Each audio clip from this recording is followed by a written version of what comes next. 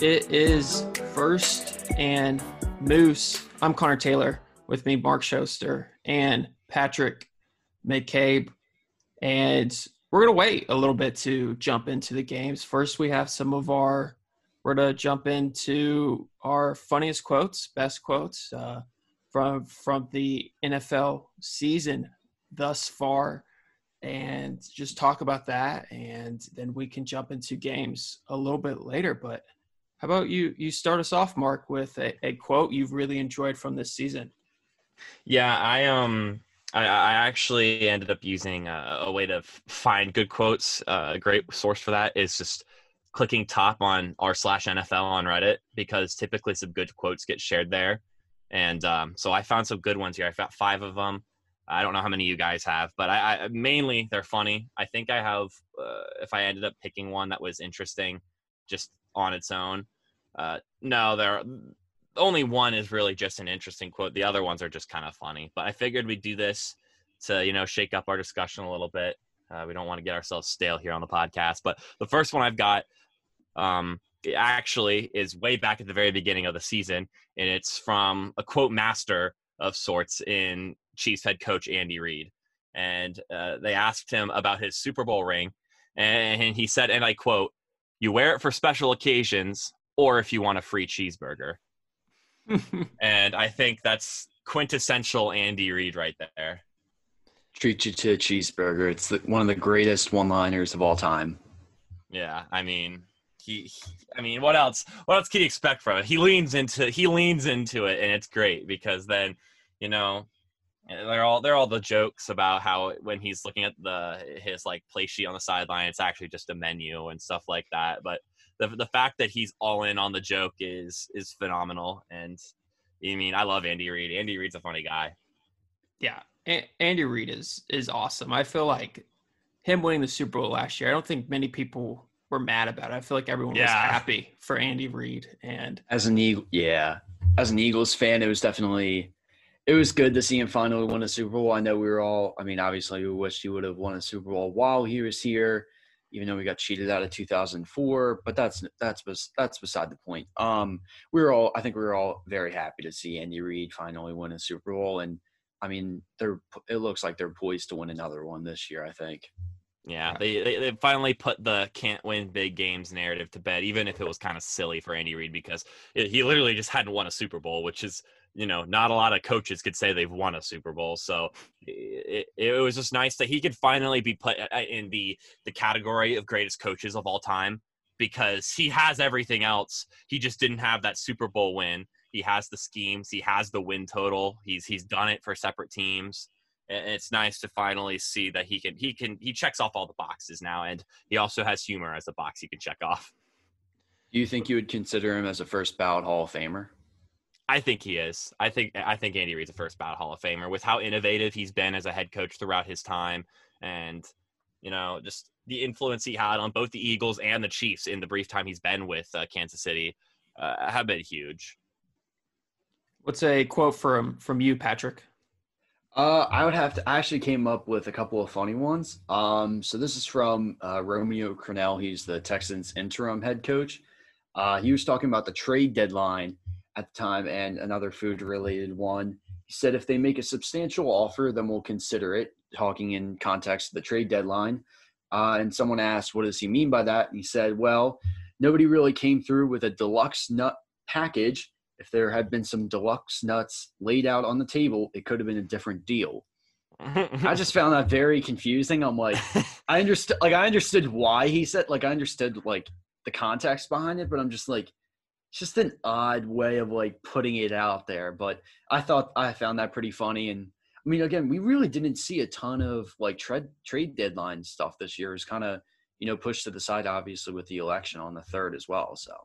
Yeah, I think Romeo Crennel is subtly saying that Green Bay ice cream isn't very good. So that's where I'm going with that.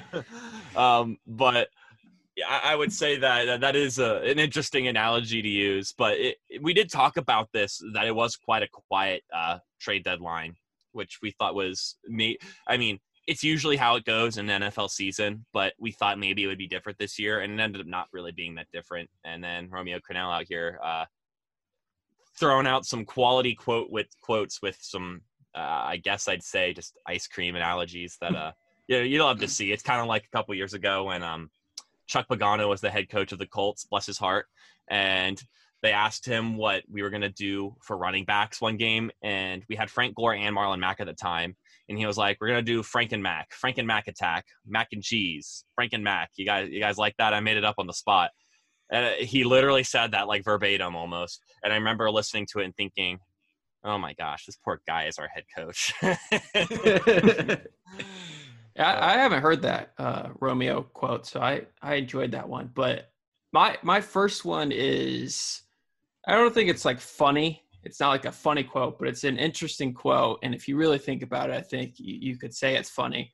But yesterday on the Fox broadcast, talking there for the Giants-Eagles game, they said that Dave Gettleman told them Friday that he's been told by people, so this is kind of like a fourth-hand quote now, but that he's been told by people that the Giants are the best 2-7 team they've ever seen, which to me is hilarious. What does that even mean? Like, why does that put up matter? a banner? Why would you tell people that people have told you that? And then who's telling them that? And if I'm told that as a GM, I'm asking, what 2-7 teams are you comparing to me in history? I want to know. But that was just a weird thing to gloat about in a way. Just look at this roster. They're so stacked and they're 2-7. I don't even know where to go with that one. It's just like, I mean, we've seen Dave Gettleman. He's not the brightest general manager we've ever seen. So I wouldn't put it past him if the people who told him that were just messing with him, and then he actually took it and ran with it. That seems like something that would happen coming out of the Giants organization, but that's just a weird one. Like, I don't think I've ever heard someone say, "Oh, this 2-7 team, they look great." No. Yeah. It makes me think kind of, because this is obviously not something one would boast about. Like, I think there's an observational point that you can, as a fan base of a team or as a team, you can reflect on. Like a couple years ago, or 2 years ago, so actually an exact couple years, the Colts were 1-5 to start the season, and everyone in the fan base and on the team thought, this isn't a 1-5 team. This team's a lot better than this. They are not 1-5. This may be this may be the best 1-5 team we've ever seen. And then they proceeded to win 9 of their next 10 games and make the playoffs in a pretty crazy run, Andrew Luck's last season. And in some way you can look at a record and be like, okay, well, this team is better than this, or they're worse. But I don't know if anyone was ever bragging that the Colts were the best 1-5 team ever in the NFL. Like, no one cares. And no one should care that the Giants are the best 2-7 team in the NFL or in NFL history. It's just, it's a strange thing to hang your hat on. Yeah, it's a weird thing, and it's something I guess the Giants are happy about, but that's okay. Yeah. The next one I've got, and I imagine you guys are familiar with this one, but before the season, this is another kind of preseason one. They asked Melvin Gordon, how would you feel about a season with no fans? And Gordon said, well, I'm used to not playing with fans. We didn't have fans anyway. And I just think that is a hilarious burn. That's pretty brutal, if we're going to be honest, to your former team. And I think that I assume he doesn't like the Chargers that much anymore. So Yeah. I like the burn. I like the burn from Gordon a lot there. It's actually pretty funny. I mean, it's pretty obvious the Chargers are just we're not in a good situation with their arena. And it was kind of fun. I remember almost every game, I think their first or second season was just completely like opposing fan dominated. So like, I remember when the Eagles played them, it was like 80%. It was just a sea of green. It was just bad. I feel bad for like the San Diego Chargers like fan base, because like obviously Dean Spanos is not the greatest, and the nicest owner in the world, and definitely taking away from San Diego, where they were a thriving team and always in the fight for an AFC championship. It was definitely the karma, I guess, from moving away from San Diego to, the StubHub Center. Yeah. Yeah, I remember in particular, it was notable when the Steelers played there on Sunday Night Football, and there were terrible towels everywhere. And I'm thinking, this is an East Coast team in LA. dominating the crowd. That's crazy. But yeah, I mean, I'm sure there are lots of hard feelings between Melvin Gordon and the Chargers organization. What's your second one, Patrick? My second quote I actually had from Justin Herbert. So obviously when Justin Great segue. Exactly. I didn't even think of that. Week 2, obviously, when Tyrod Taylor went down with that punctured lung. I mean, again, we found out about that less than 10 minutes before the game, and even he found out about that like as he was going down, like for kickoff. Like he was running down to the to like when they fair caught it, and all of a sudden his head coach comes up behind him and is like, "Justin, you're going in," and he was so confused. He was like, "Wait, what?" And he said, "Go," and he was like, "All right." And he said that he was like smiling. He was happy. I mean, we've all seen Justin Herbert. He's a very happy-go-lucky person. But in that moment, it showed that, like, I mean, again, he played a very solid game week 2. And it showed that he's a very polished quarterback. I mean, we saw that coming out of Oregon. He's probably going to end up being one of the better quarterbacks from this draft class. So I do think that shows off how polished he was as a quarterback. And again, that was just a crazy situation. I mean, Twitter was just ablaze when we saw that first news. It was just, I feel bad for Tyrod Taylor. The man's had to put up with so much in his short career. I mean, he's really led the way for Baker Mayfield, Nathan Peterman, bless his heart. And now Justin Herbert. Like, I just feel bad for the guy. Like, he's been put through so many, like, to put it lightly, pretty awful situations that just are out of his control. Yeah, he's been real unlucky. Yeah, I guess if you're a draftee, if you had a quarterback in front of you, you probably would want Tyrod Taylor. Tyrod Taylor or Alex Smith, the two magical players. It's a complete opposite if you get drafted to a situation where Ryan Fitzpatrick is there, even if you're the intended starter, because somehow Fitzpatrick finds his way back into the starting position. We'll see if that happens again this year. I have my doubts, but history would prove otherwise. But I guess we'll go into my next quote here. And this is one that Connor will probably appreciate because it's a Packers quote from Aaron Rodgers. And he'll probably remember this too. It was on the Pat McAfee show. And he said, I sometimes laugh when people talk about down years for me because a lot of times down years for me are career years for most quarterbacks. And I just think, what a flex. How much confidence can you have in yourself? How cocky can you be to say something like that? But I mean, really, he's right though. I loved it, and I've loved him on Pat McAfee's show this year because there's generally a lot of good quotes. He's been really open on it. Yeah, he has, and he's a quarterback that is very well spoken and does not speak in a manner where he's going to get a lot of clickbait like that, in all honesty. And it was such like a clickbaity quote that it shocked me that he was willing to say it. But I love that he said it. And this year I've mentioned it before, he just seems happier than normal. And I like his sense of humor, to be honest with you. It's a weird sense of humor, but I'm enjoying Aaron Rodgers this year a lot. I appreciate that you guys watch the Pat McAfee show too, because not a lot of people, even though we do go to West Virginia, not a lot of people like him. I was kind of surprised by that when I got here, but I love Pat McAfee show, and Aaron Rodgers as a quarterback is just, he doesn't make a lot of waves. Again, like you said, Connor, he really he keeps to himself, but especially this year, especially on Tuesday, I always want to watch on Tuesdays when he's on, because it's just always, he's a very smart, intellectual player. Not a lot of people have seen before, so seeing him this year on Tuesdays has been pretty entertaining. Yeah, I mean, I have to love the Pat McAfee show. I've contractually loved him on both his college and NFL days. So, I mean, I love the guy. So definitely think that some people give him flack. There's sometimes I don't think he's funny, but I think he's really found his groove. Like that, he hit or miss out after he retired, but I think he's really found his niche and really fits into it really well. And I think he's making some good content right now. Yeah, it'll be interesting to see how his, I don't want to call it a stick, but it kind of is, his personality evolves over the years, because he'll have to evolve in some way to continue his prominence in sports media right now. But we can get back to quotes. Another one I had, I feel like both of you will remember it pretty well, because it made its rounds on social media from the Panthers, and it was when Robbie Anderson was quoted on the sideline saying, "What's that bear doing?"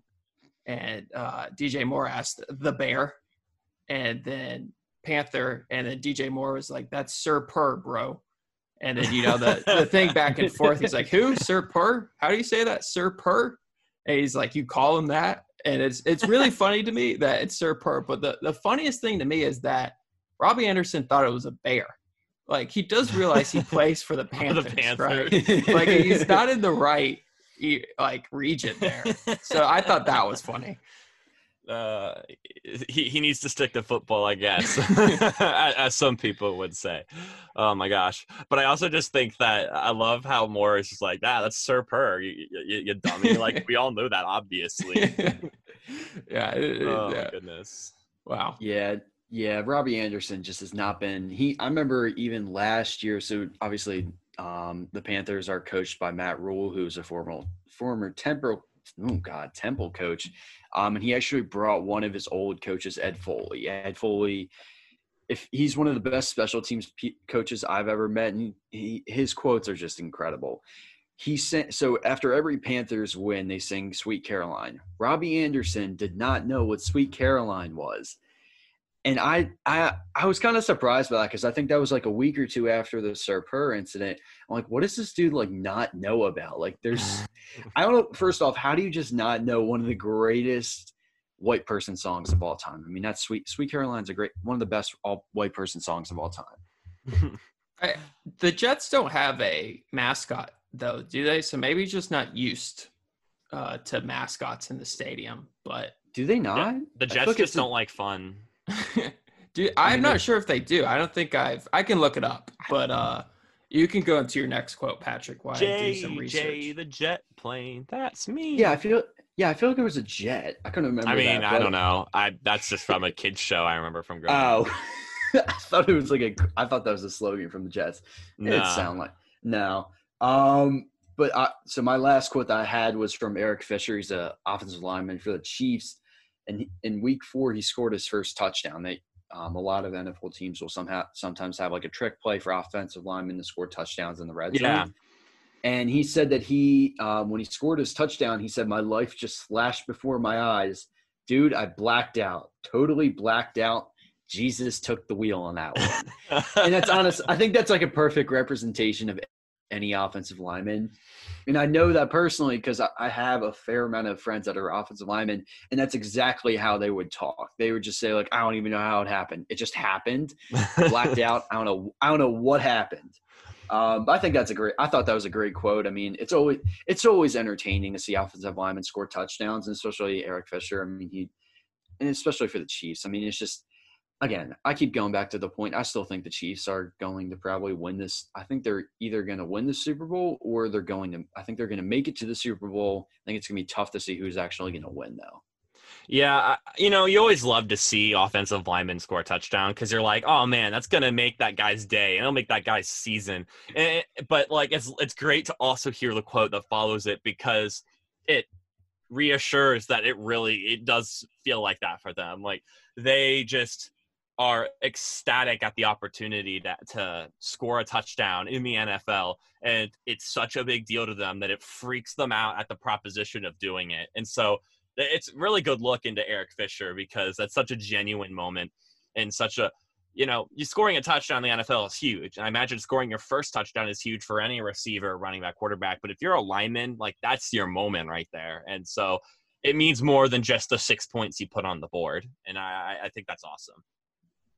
And back on my research about the mascots, according to Bleacher Report, there's only 5 teams that don't have an official mascot. And one is including the New York Jets. Then it's the Raiders. Okay. Can I guess what the other ones are? Yes. So we've got the Raiders, so you just said it, the Jets. Mm-hmm.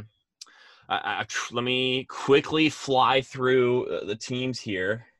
Do the Buccaneers have a mascot? Yes. Okay, they have a mascot. According to Bleacher Report. So I don't have an image them in my head. So, and if anyone else wants to field guesses, they can. I just want to see if we can land them. Oh, the Rams. They do have one. They have one. Yeah, they have one. Oh yeah, I guess that's true. Yeah. Yeah. So we got 5 teams in Jets and the Raiders. It's weird that the Raiders don't have one. That's so odd to me. Do the 49ers have one? Yes. Okay, interesting. I can't even think about What what is it it? A looks like. gold miner? Probably. Probably. Yeah. Geez, now I'm drawing a blank. Packers. Yes, that is one. Yeah. Do the Bills have one? Yes, according to Bleacher Report. Interesting. Oh my goodness. Do the Giants? They do not have one. They do not have one. Yeah, the Wow. Giants. So New York Okay. just doesn't have fun. They still No. don't believe in fun. It's New York. What do you expect? They don't. They're all business, and they're also all about having bad football teams. Oh, I'm sorry. No offense to the best 2-7 team in the NFL. Yeah. Watch your mouth there. Hey, Mark. come on now. I think you guys can get this last one. Oh my goodness. I want to give a hint, but it'll give it away. My hint. Okay. So it's a little bit too easy of a Oh hint. no. I'm trying to think through all of the teams. Do the Saints have one? According to Bleacher Report, they do. There's a lot of mascots I don't think I've ever seen, but Yeah. according to Bleacher Report, there's only 5 that don't have an official mascot. Okay. Seahawks. No, they do. They have a Seahawk. Yeah. Yeah, they have the Seahawk. I'm just trying to think of who else is out there. Bird team names have mascots. The Steelers. They have one according to Bleacher Really? Report. They do? It's just a steel beam. Dolphins. According to Bleacher Report, they must because they're not on the All right, list. I give up. We're taking too long. Dolphins. Washington football team. Oh wow! Oh, come on. Wow! We did just completely flop on that one. Jesus. Yeah, I thought about Oh giving my a hint, but I was You're like, telling really? me they don't just have a W walking around? Oh my gosh! I can't believe that. Oh man! Sometimes I just forget they exist. Yeah. Oh my goodness. Anyway, though, I guess I'll get into another one of my quotes because I have 2 more, and one of them is not from a player; it's from 2 commentators. 2 favorites, Jim Nantz and Tony Romo, quite a classic duo right now. And this happened during the Giants-Cowboys game. And I'll just go through the dialogue here. Jim, Prescott becomes the first Cowboy quarterback to catch a touchdown since ... Tony Romo says, I don't know. Jim says, you don't remember? And Tony said, did I catch one? And Jim said, no.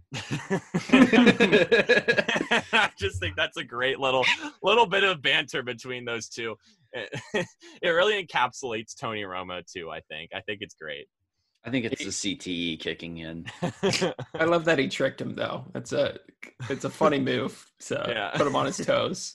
Yeah. Tony's like, wait, did I catch a touchdown? Oh my goodness. My last one I'll do, and then you can go, Mark, and if you have any more, Patrick. But it was from a reporter saying at the Patriots saying, somebody once told me there are no stupid questions, and Bill Belichick interrupted and said, yes, there are. And I love that Belichick was like, nope, I'm going to end that right there and say there are. Yes, there are stupid questions. 100%. There are very stupid questions. I've personally given stupid questions. There's I don't even know what that journalist was thinking. No offense to him or her, whoever they are, but I mean, come on. We've all seen videos of just, I don't even know what they were thinking. Yeah, funny. I'm actually gonna put in my quote here because it's like that's classic Bill Belichick. But this quote I've got right here is also Bill Belichick really changing his vibe a little bit here. They asked him about how their team roster is depleted and all right now. This was 13 days ago, and I thought this was a pretty significant quote. This is the one non-funny one I have, and he says, I mean, look.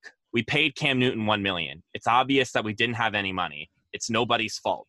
That's what we did the last 5 years. We sold out. We won 3 Super Bowls, played in a 4th, and played in an AFC championship game. And I just thought, wow, Bill Belichick just laid it out there. Like, that's quite the quote from a guy who typically says, yes, there are stupid questions. For him to really just be that, just level with them is pretty crazy. I was just going to say, we actually got breaking news with the NBA. The Thunder traded Chris Paul to the Phoenix Suns for Ricky Rubio, Kelly Oubre, Ty Jerome, Jalen Lecque. I'm sorry if I butchered your name, and draft compensation. Wow. My boy Ty Jerome is now going to Oklahoma City. That's so upsetting. But yeah, I mean, I would wish I could provide more insight on that, but we are on an NFL podcast. True. So. Yeah, that's true. I just saw that on Twitter. He's excited. And I'm like, it's big news. It's big news. But I did just see that. Yeah, it's exciting. But First and Moose providing our very uneducated NBA opinions out here. Chris Paul is a pretty good basketball player, and so is Booker. But that's about it. Do you have any more, Patrick? Or I do not. I actually want to hear Mark's last one. Oh, that was my last one. That was your last one? Oh, okay. Yeah, the Bill Belichick one. Oh, okay. Gotcha. Yeah, I just think that it was really interesting for Bill Belichick to just be real with them. And I think this is the right time for him to be real with the media, because it's going to be kind of rough for the Patriots. Even though they did win last night, it's not going to be as pretty and polished as it has been in the past. And so he needs to be able to let people know that he's aware that it's not great and that he's working on, putting it back on an upward slope again. I love it. I love Bill Belichick a lot. I've actually fallen on the side of that. I kind of like the dynasty in a way. I've enjoyed their greatness. It was obnoxious a little bit, but Bill Belichick to me is possibly my favorite coach during my time watching the NFL, if I'm honest. And that quote makes me feel good because I haven't liked the hate towards him falling off and people in a way supporting Tom Brady meaning more to that organization than Bill Belichick, when I think it's pretty obvious that it's Bill Belichick. But we can get to our games, and I think we should just start with the biggest one. It was a 4:00 game. Yes, the Bengals and Steelers. the Cardinals and Bills game, and possibly thus far might have the play of the year in it. I think it's got to be. It was wild. It was crazy. Stephon Diggs before that drive just had a great, phenomenal play. It's obviously today there's plenty of pieces written about it, plenty of podcasts talking about it, radio shows talk about both teams trading for these stud wide receivers and how much they've meant for these teams. But I mean, what was your reaction to that play, Mark? Yeah, well, I mean, first off, I'd like to say how crazy it was that we talked about how it was two dark horse MVPs in the quarterbacks competing. And we also talked about which player had a bigger impact on their team as far as the wide receivers that were traded were concerned. I said that value-wise, Hopkins was probably one of the greatest steals in NFL history. Meanwhile, I said that Stephon Diggs had more of an effect on the quality of the Buffalo Bills offense. But I mean, I don't know. It's tough because Stephon Diggs did everything Stephon Diggs needed to do to win that football game. And credit to the Bills, they played one heck of a game. But I mean, watching that play, first off, I thought Murray was going to get sacked there for a moment. Then he spun out and just kind of slung it off his back heel. And then when Hopkins came down with that ball, I literally stood up off my couch and started screaming. And then like 2 seconds later, my roommate Nick, who was in his room watching it online, so he was slightly delayed. I then heard him stand up and go, "What?" And so it was just both of us screaming in our apartment, losing our minds because it was just absolutely insane. The fact that he came down with that ball with not only just a Hail Mary, secondly, he was in triple coverage. He had to literally look, it's a sea of hands, and his red arm just like out of that sea, he's able to come down with it. And then if you think about who the three guys are that are around him, it's Jordan Poyer, you've got Tre'Davious White, and you've got Micah Hyde. So those are the three best members of that secondary and are all great players in their own right. In the NFL. So it's not just the three best secondary players on the Bills. That's three of the best secondary players if you're scooping wide in the NFL. And DeAndre Hopkins was able to come down with that football. I thought that moment, we were talking who was the best NFL wide receiver right now, and I said the top three were Jones, Hopkins, and Devontae Adams, I think that puts Hopkins at number one right now. He is playing out of his mind right now. He is insane. I love Devontae Adams, and Julio Jones may be capable of pulling off a play like that, but he hasn't yet. And I think that DeAndre Hopkins he is on another level right now, and he is thriving in Arizona. What a game, though. What a game. Oh, no, I'd have to 100% agree with that. That was easily one of the – I think it might end up being one of the best games of this 2020 season. It has to be. Oh, it has to be. There's no question. I mean, we came into this game to the better young quarterbacks, with Kyler Murray, obviously, for the Cardinals, and Josh Allen for the Bills. And, again, like Mark noted, two dark horse MVP candidates, and then – again, you had two top 10, top 15 wide receivers and DeAndre Hopkins and Stephon Diggs. It was going to prove to be an incredibly it was just going to be an incredible game. It was honestly one of the most entertaining games I've ever seen. And that last play, I mean, that's going to go down in NFL lore. I mean, DeAndre Hopkins, again, like Mark said, I think you have to put him at number one. I would put Devontae Adams at number two, just because I don't know if Julio Jones maybe – I don't want to say he's like declining, but he is getting up there in age. And, Devontae Adams is much younger, a little bit younger. I think like 3 or 4 years younger. He's a much better route runner. Devontae Adams is the best route runner in the NFL. So I do think I would have to put DeAndre Hopkins at number one because, again, he's playing out of his mind, just like we saw in that play, triple coverage against three of the better, secondary members in the entire NFL. And right now he is just carrying that offense along with Kyler Murray. I was slightly upset that he caught it in a way. Which I freaked out. I was like, that's phenomenal. But obviously I picked the Bills, so that hurt. And then Hopkins wasn't having a great game, and I was going up against him in fantasy, and I needed him not to do well because it's a close matchup, and he caught it. And I stood up and cheered, and then I looked. I was like, great. That added like 10 points to his fantasy output. And I was like, are you serious? Yeah. But I'm over it now because that play's phenomenal. But it did slightly upset me because I was thinking I was getting a fantasy win. Yeah, I was telling Connor that, every time we disagree on games, that they always seem to be the wildest ones. Like, I have now pulled like 3 or 4 games this season out from under the last second over Connor, starting with the Cowboys beating the Falcons.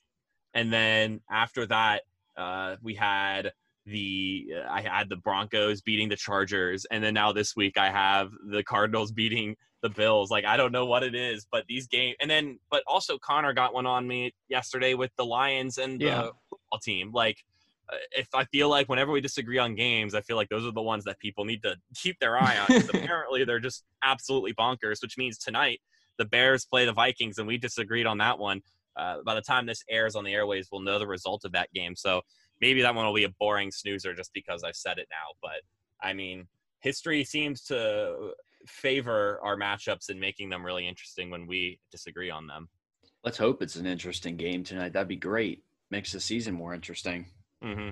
And the biggest thing before we had to break real quick, it's a huge playoff implication that Bills Cardinals game for both divisions. Obviously, with help from the Rams winning as well, it made it a 3-way tie in the NFC West. But also in the Bills division, it gives the Dolphins a chance to compete for that division, have a chance. So this was huge, and I think we'll look back to this moment and say that catch was a huge play that had huge playoff implications. Yeah, I agree. I mean, at this point, Miami can tie it up this next week. The Bills are on a bye. They'd both be at 7-3, and that would mean that their game coming up later this season would be massive. No, I'd have to agree. This NFC West and the AFC East is going to go down to the wire. This is going to go down to week 16 or week 17. There's no question. Yeah, super exciting stuff. Yeah, we can take a quick break, and we've got plenty of football to talk about left. And I've got a question about some first-round trading for you guys right after the break. So we'll be back in a short bit. Have you ever wondered why everyone and their mother seems like they have a podcast today? Well, it's probably because there's over 1 million podcasts a day alone, and it continues to grow every single day. And you've probably wondered, how do I start a podcast? And you've probably thought, it's too expensive, I don't have the equipment, it'll be too difficult, I just can't do it. Well, let me tell you, you're wrong. There's a platform called Anchor, and it's the simplest way to make a podcast. And I did some light background research for you. First off, it's free. There's creations tools that allow you to record and edit your podcast right from your phone or computer. Anchor will distribute your podcast for you so it can be heard on Spotify, Apple Podcasts, and so many more platforms. You can make money from your podcast with no minimum listenership. It's everything you need to make a podcast in one place. Go make a podcast. Download the free Anchor app or go to anchor.fm to get started. That's ANCHOR.FM to get started.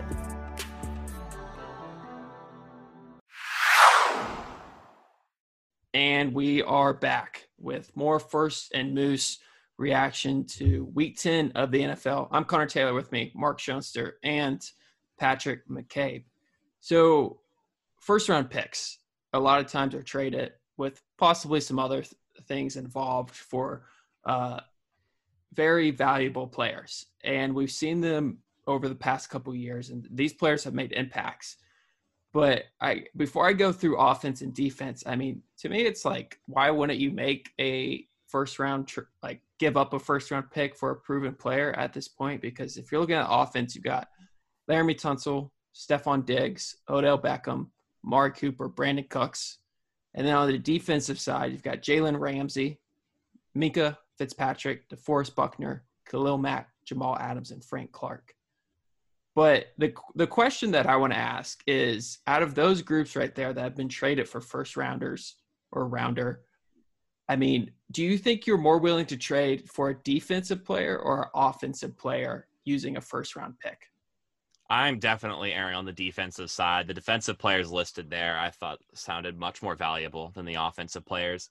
Not to mention, in the draft, a quality offensive player, I feel, is more commonly found buried deep in the draft than a defensive player is.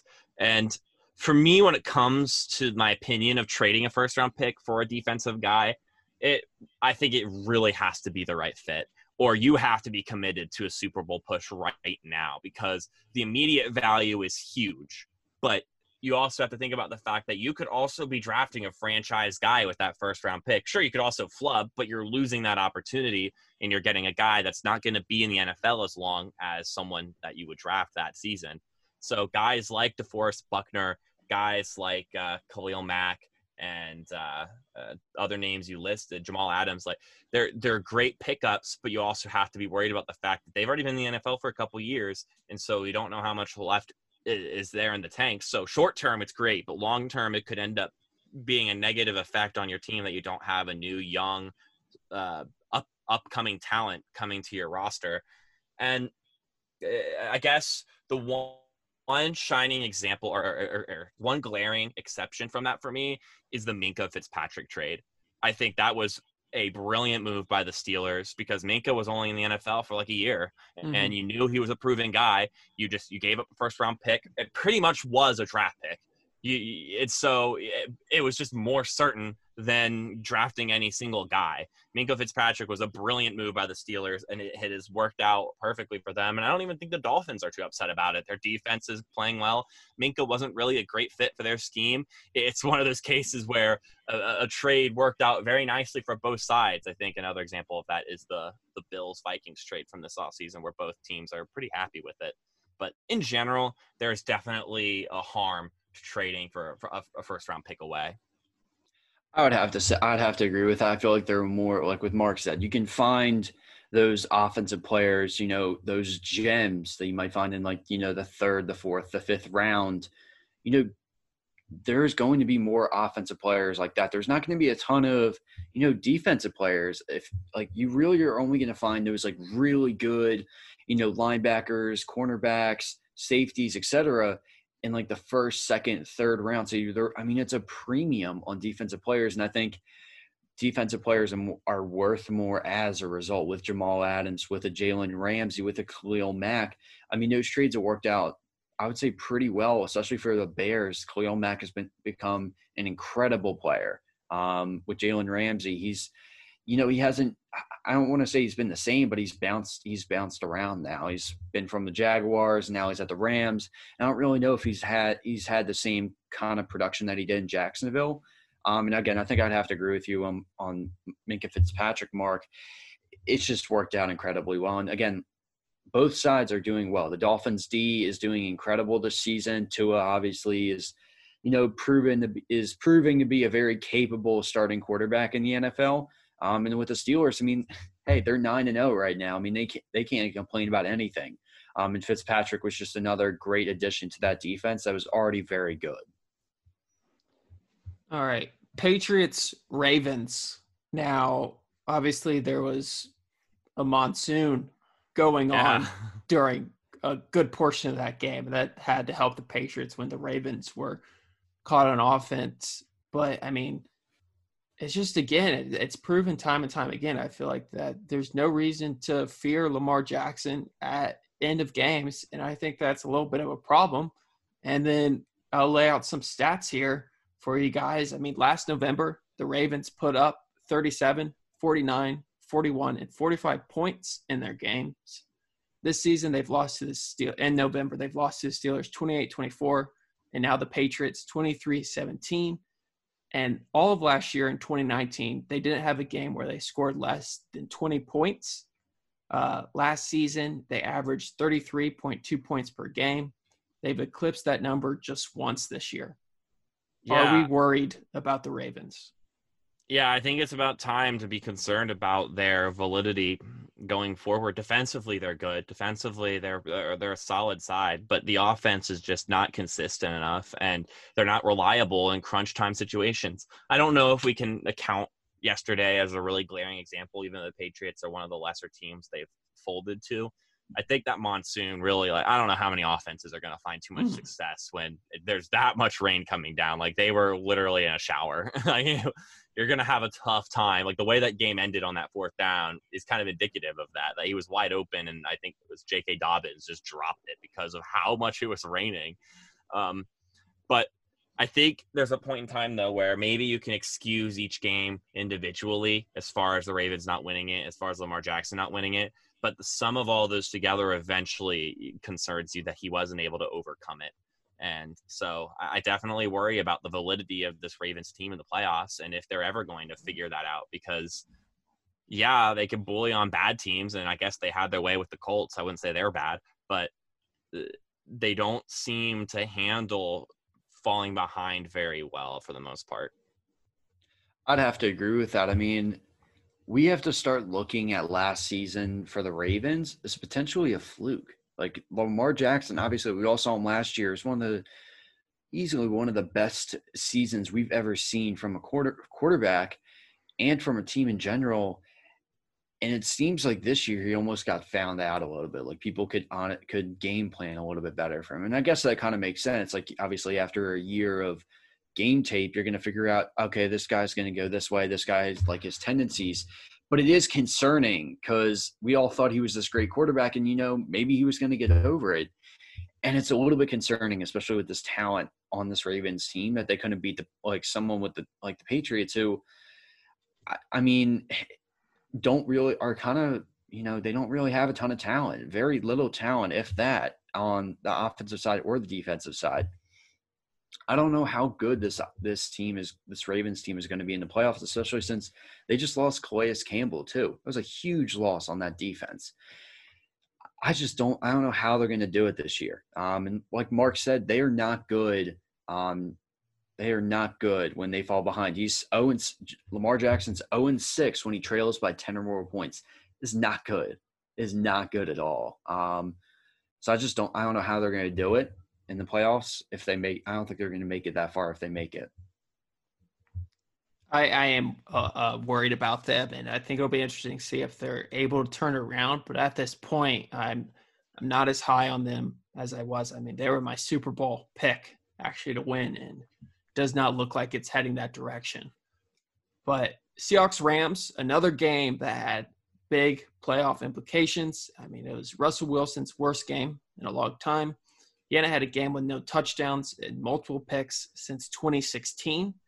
And that Russell Wilson game really affects the MVP race. And on the flip side, Kyler Murray's miraculous touchdown at the end affects the MVP race because his odds actually went from plus 2,300 to plus 900 and puts him in fourth place behind. It goes Patrick Mahomes, Wilson, Rodgers, Murray. But, I mean, before we talk about Seahawks Rams, are we seeing Murray have a good shot at sneaking up on Wilson and Mahomes and Rodgers here? You know, I think that sorry, I didn't mean to interject there. No, you're good. Go ahead. I think Kyler Murray's case, I think for Kyler Murray to get into that spot, first off, they need to make the playoffs, which I think they're on their way to. But also, I think Murray above Wilson now. Murray beat Wilson, and Wilson has now struggled 2 games in a row. And this Seahawks team is in a concerning state right now. Like, out of those 3 teams in the NFC West, I like the Cardinals and the Rams more because although, you know, Russell Wilson is phenomenal and that offense is phenomenal, the Cardinals and the Rams are much more complete teams right now.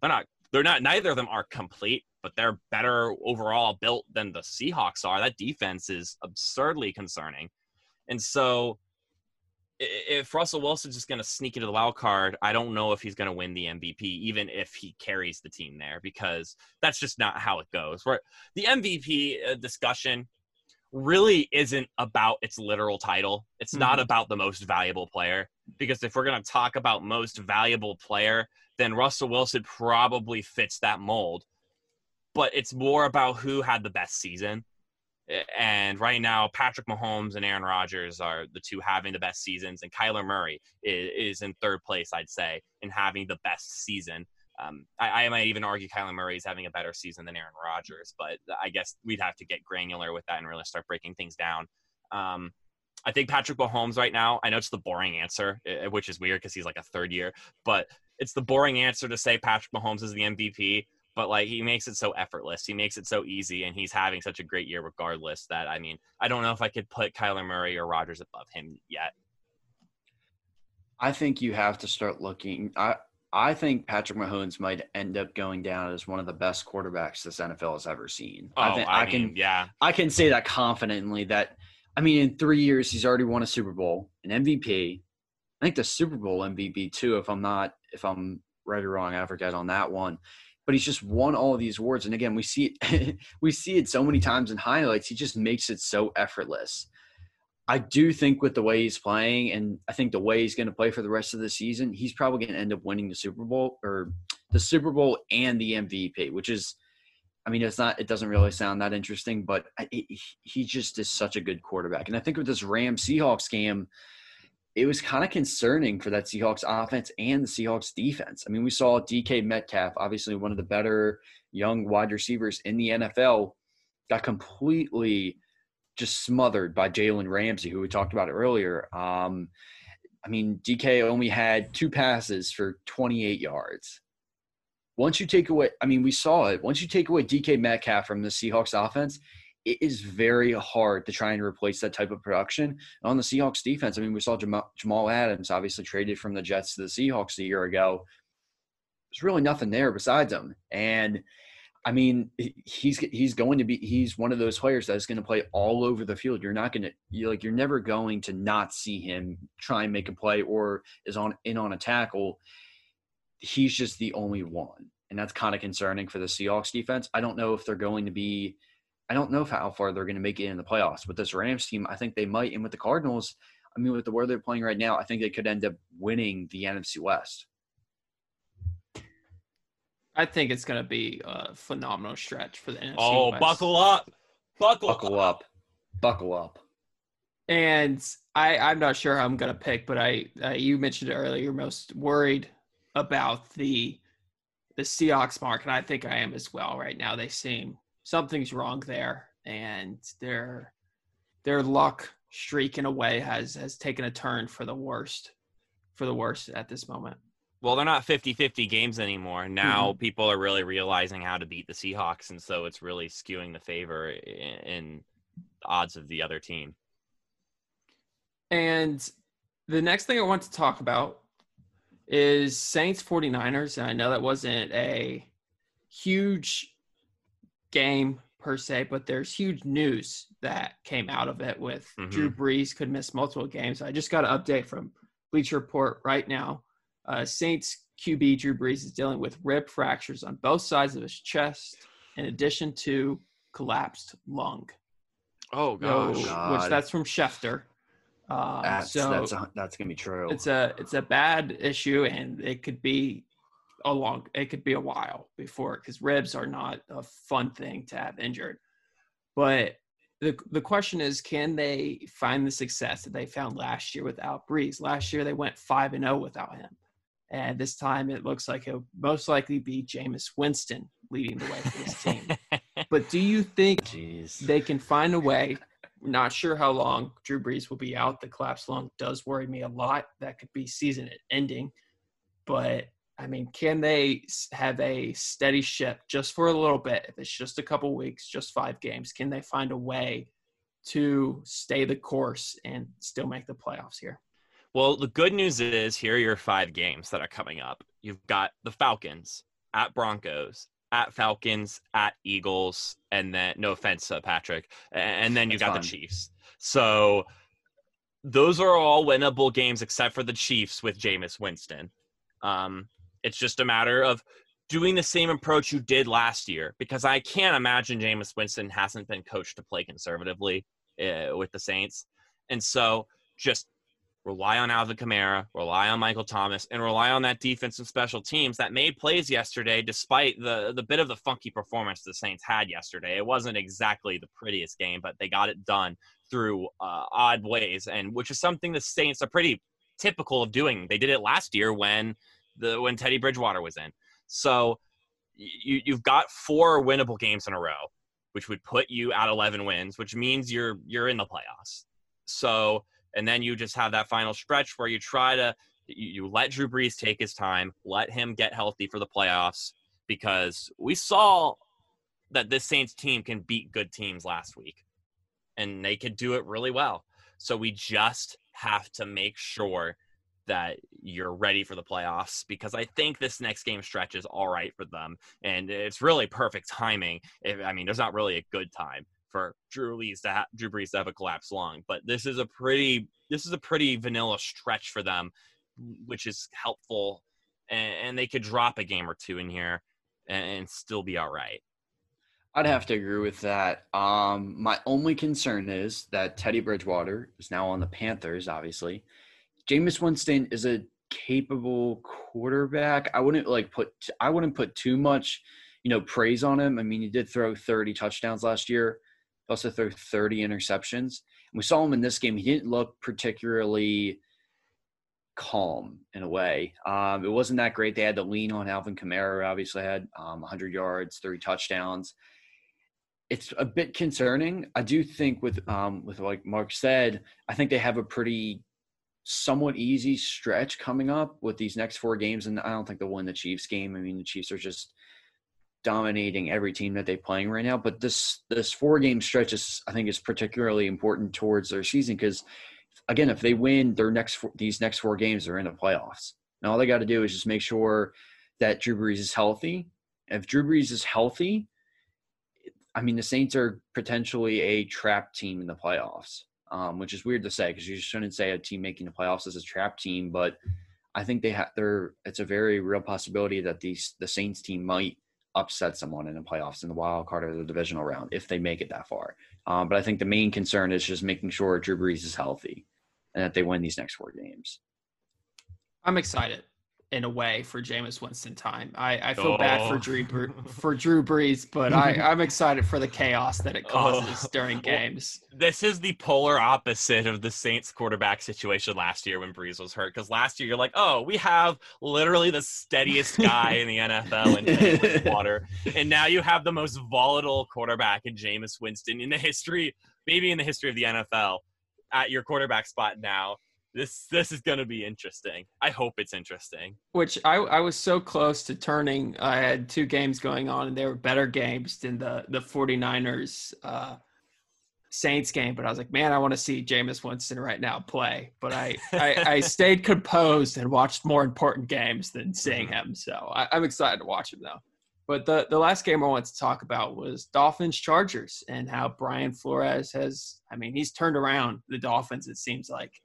They rank 3rd behind the Patriots and Colts for fewest penalties per game at 5.3 since Flores arrived as head coach. They ranked 30th before he arrived, and then this year they ranked 4th in turnover differential.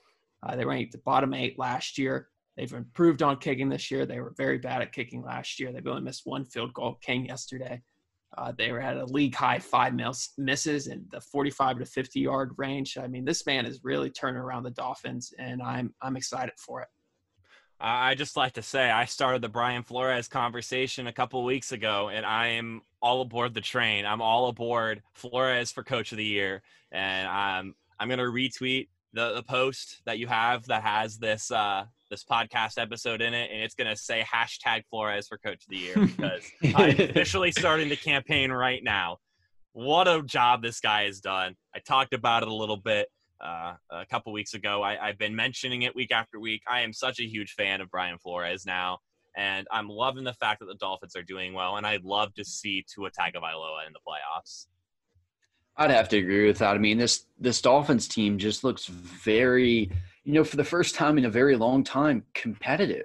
I mean, Tua, obviously, we knew how good he was at Alabama. We didn't know what we were going to, what version we were going to see out of Tua, and he showed that, he's a very capable quarterback in this NFL. And with Justin Herbert, I mean, again, he's still a very good quarterback. There's no, we shouldn't place, any, bad judgment on Justin Herbert. He's a very good quarterback and proved to be a franchise quarterback for the Chargers team. But I mean, the Dolphins just look good right now. That AFC East is going to go down to the wire. The Dolphins and the Bills, I think that's going to end up being one of the best stories that comes out of this season because both of those teams have very capable young quarterbacks and great defenses. So that should be a very interesting AFC West at the end of the season. Yeah, this football this year is getting very exciting in some divisional matchups. The races are going to get exciting, and they are exciting. Playoff picture season is coming. Mm-hmm.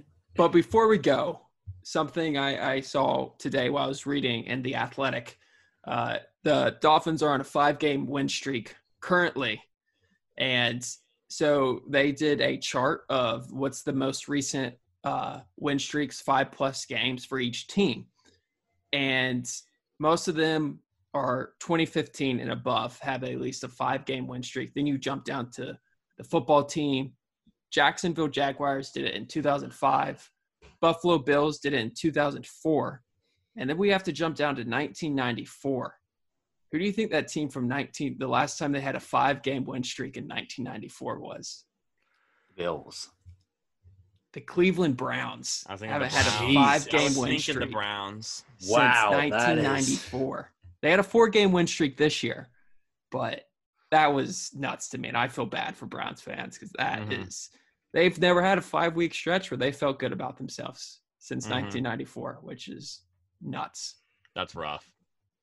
But that's going to wrap it up for us today on First and Moose. It was fun going through quotes. Thank you for coming on as a guest, Patrick. Thank you. I appreciate it. Thanks for having me on. Yeah, that's going to wrap it up. First and Moose on U92 The Moose on 91.7 FM or any podcast platform. Thank you for listening.